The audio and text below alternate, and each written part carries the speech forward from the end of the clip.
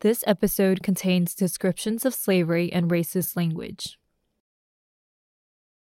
There is a statue in front of Harvard Hall in the Yard, which tells 3 lies. The inscription on the stone reads, John Harvard, founder, 1638.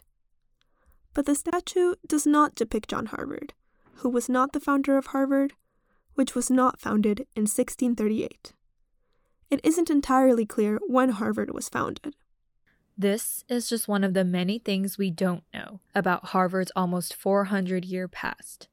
Among these is the history of slavery at Harvard and the role that enslaved people played in building an institution whose first leader was an enslaver.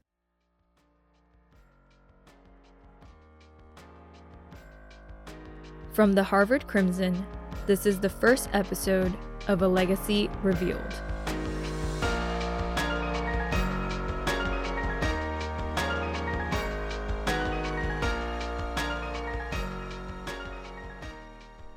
Scholars inside and outside of the university have meticulously analyzed old records, journals, and accounts to reconstruct the legacy of enslaved people at Harvard.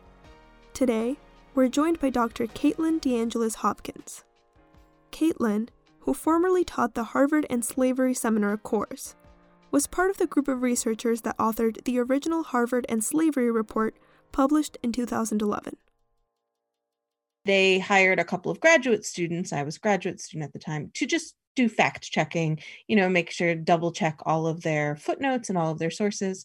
And so I got involved doing that, going into the archives and checking the students' original research.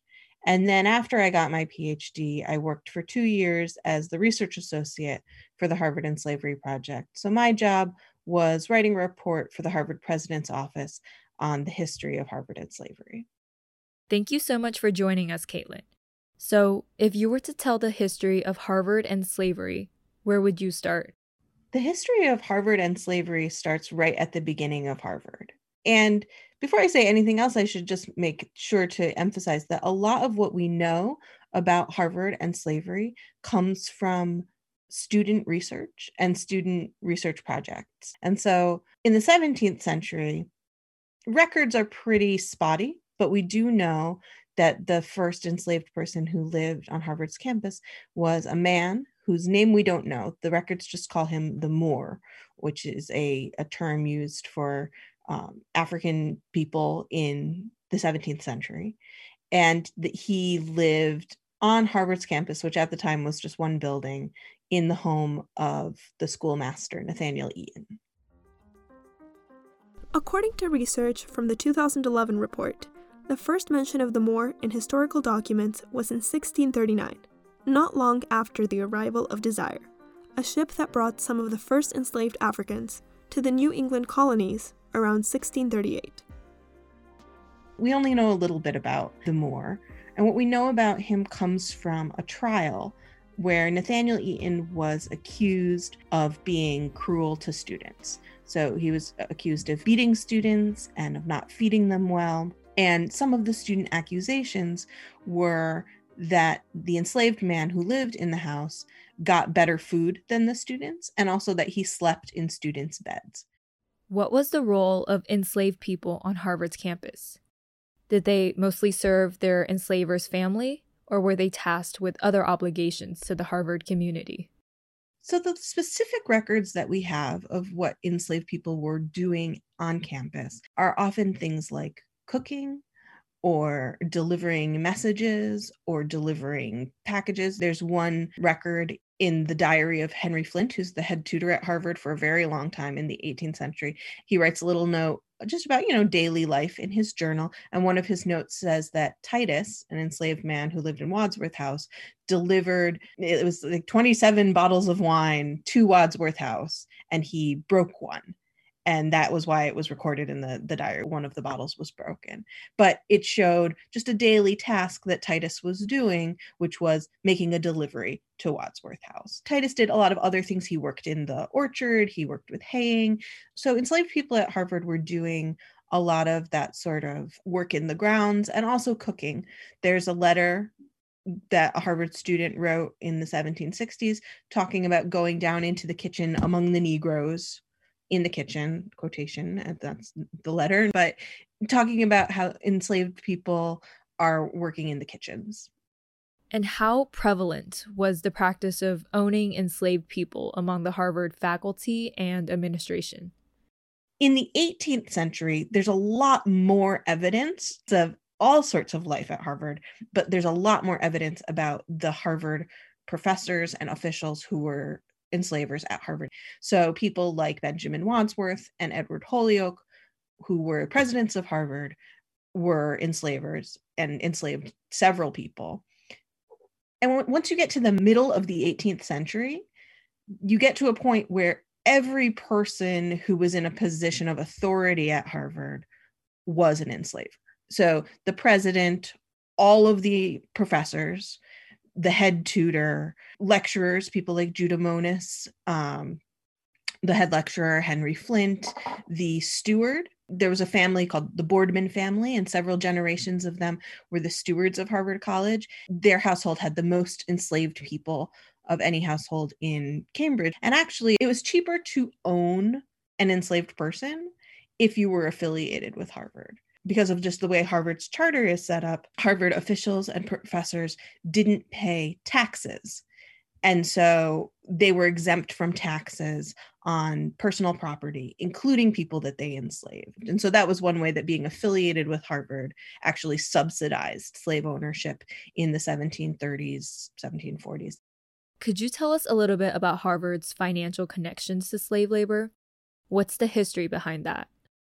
Harvard is relying on the New England economy as a whole. When Harvard starts out, it's publicly funded. It's funded by the colony of Massachusetts and by voluntary contributions. But in the 1670s, it tries to start building a little bit of an endowment so that the school is not so dependent on the colony for money, because their cash flow was very irregular. And so they start investing in very small loans, 50 pounds here, 100 pounds there. And a lot of these loans were for mortgages or small business loans. And is there a reason why people were coming to Harvard for loans instead of, say, a bank? Yeah. So there were no banks in British North America before the American Revolution.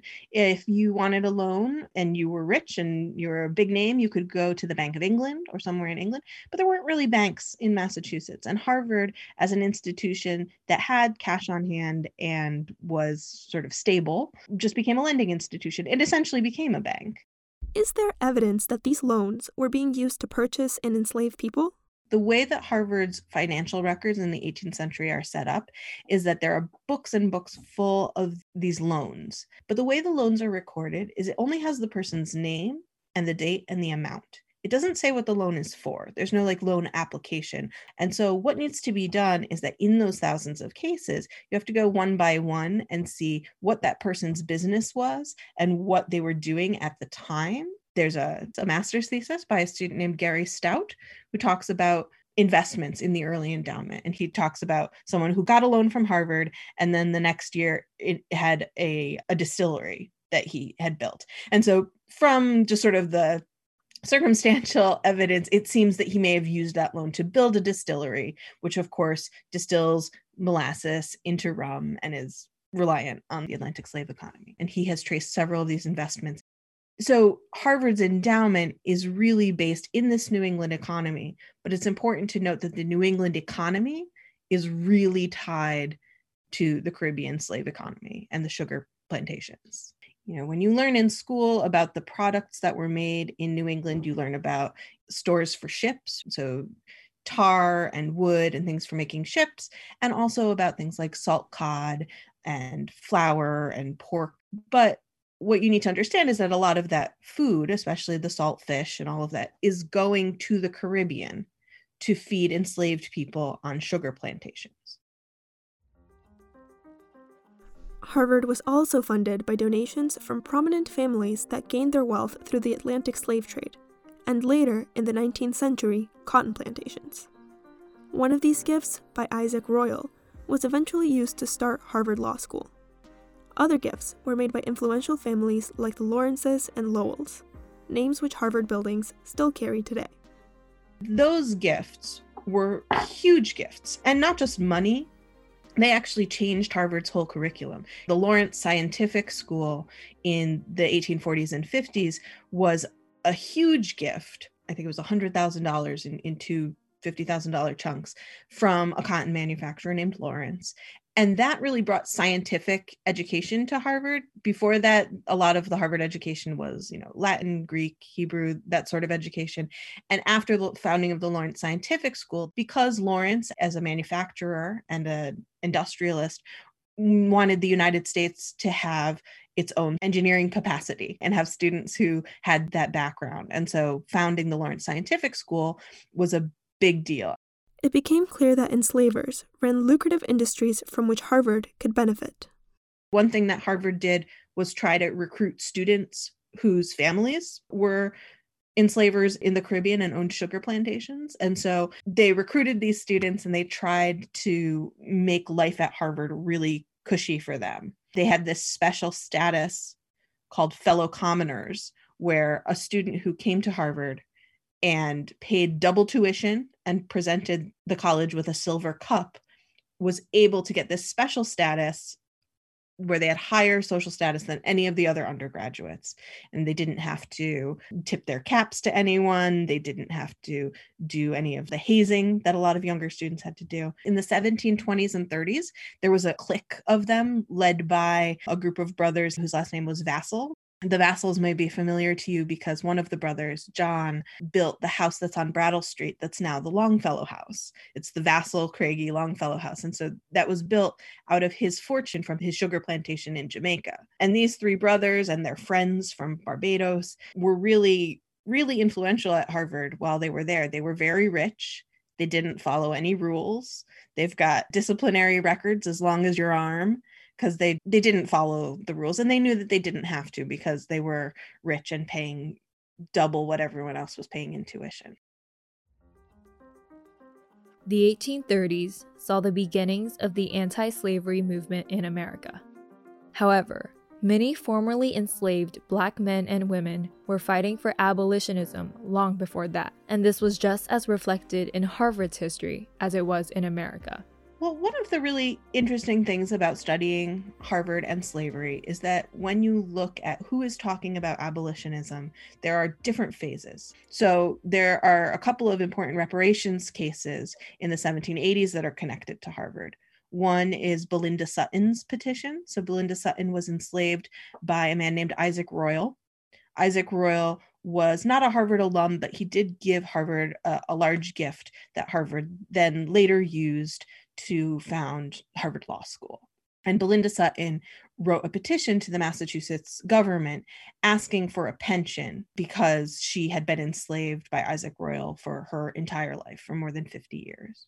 And there's another case very similar to that where a married couple named Anthony and Cuba Vassall also petitioned for a similar pension because they were enslaved by the Vassall family, who we just talked about, those sugar planters from Jamaica. And when the Vassall family left Massachusetts during the American Revolution, they just left most of the enslaved people behind. And so people like Anthony and Cuba were left without any support. And they petitioned for a pension. And if you want, you can see in the Harvard archives, and they have it all digitized online, a receipt that Anthony Vassall got from the state when he got one of the payment from this pension. So in the 1780s, you see enslaved people and formerly enslaved people petitioning for emancipation. Much later, you start to see white abolitionists talking about abolitionism on Harvard's campus. In the 1830s, you start to see a few younger faculty talking about abolitionism, but Harvard clamps down on that pretty fast. Charles Follen, who was a German radical who left Germany after some legal troubles in Germany for his radicalism and came to the United States and was a lecturer in German and at Harvard, and also a lecturer at the law school. He actually had a lot of jobs here. And they created a professorship for him because he was an important scholar and they wanted to keep him. But after his anti-slavery activities became more prominent, Harvard canceled his professorship. They said it was like a trial run for 5 years, and then they decided not to renew it. And they also started reducing his other contracts. He had a family, and he couldn't support his family anymore after Harvard kept cutting his contract in half. And so he left Harvard voluntarily, but under a lot of pressure. In addition to intimidating professors, Harvard also suppressed many student groups who were advocating for abolitionism. There was a debating society at the Divinity School that was talking about abolitionism, and they invited undergraduate students to come and be part of these discussions. And the president at the time, President Quincy, said that it was against the rules for any of the graduate schools to include undergraduates in their activities, and that they could have these meetings, but they had to be closed. They couldn't invite anyone from outside the Divinity School, and they couldn't publicize them. Today, Harvard's About page on their website invites prospective students to, quote, join nearly 4 centuries of students and scholars in pursuit of truth, knowledge, and a better world. And the university also encourages diverse viewpoints and debate among affiliates. At the time, why was Harvard so hesitant to allow discussions of abolitionism on campus? In the 1830s and 40s, Harvard was trying to expand its reach and become a national university. They wanted to attract students from all over the United States, not just from New England and Massachusetts. And so one of the things that was really important to Harvard was to not scare away students and parents from the South. If you read in the records of the presidents, they were really worried about offending slave-owning Southerners. And so they bent over backwards to really try to appease slave-owning students and slave-owning parents. So there are a lot of things that Harvard did in this period, the 1830s through 50s, to appease these students. So Harvard as an institution may have been trying to appease these families, but were affiliates predominantly opposed to abolition too? A lot of Harvard faculty at the time were sort of moderate abolitionist type people. For example, you can look at some of the lectures and the talks that they sponsored during the 1840s and 50s. And often these talks are from people who are moderates, who believe in moderation, who say we should reach a compromise. In 1862, you can look at another example is who did Harvard give honorary degrees to? And it's often people who are moderates who are talking about let's keep the Union together, let's have a moderate position on abolition, but it's very rare to have radical abolitionists on the Harvard faculty in this period. You do see radical abolitionists within the Harvard staff, people who work in food service at Harvard or people who work in cleaning at Harvard are much more likely to be abolitionists and radical abolitionists than the faculty. In November of 2019, Harvard University President Larry Bacow announced the Harvard and the Legacy of Slavery Initiative. This ongoing project is composed of several subcommittees dedicated to researching and addressing Harvard's historic ties to slavery, including examining topics like Harvard's links to Antigua and other Caribbean nations, as well as contemporary campus life. Dean Tomiko Brown-Nagin, who chairs the Presidential Committee, said that, quote, we cannot dismantle what we do not understand, and we cannot understand the contemporary injustice we face unless we reckon honestly with our history. So, Caitlin, you were part of the original Harvard and Slavery report that came out a decade ago, in 2011. What do you hope the new Harvard and the Legacy of Slavery Initiative, commissioned by President Bacow, builds on from the original findings? There's so much work that needs to be done. We just talked about quantifying the early endowment and all of those many, many loans. When I was involved with the project in 2011, it was students working on it and doing semester-long research projects, whereas something like quantifying all those thousands of loans is a project for many years and for economic historians to go and track all those down. I hope that they'll use their resources to do things like quantify exactly how many of those loans are related to the Atlantic slave economy, and also just sort of recognizing that those early loans in the endowment then made it possible for Harvard to invest in the 19th century and become the gigantic endowment that it is today.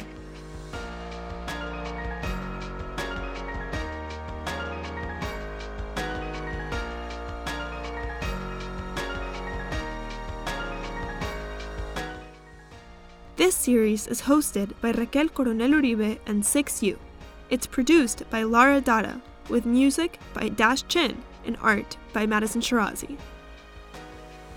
Thank you to Dr. Caitlin DeAngelis Hopkins for joining us for this episode.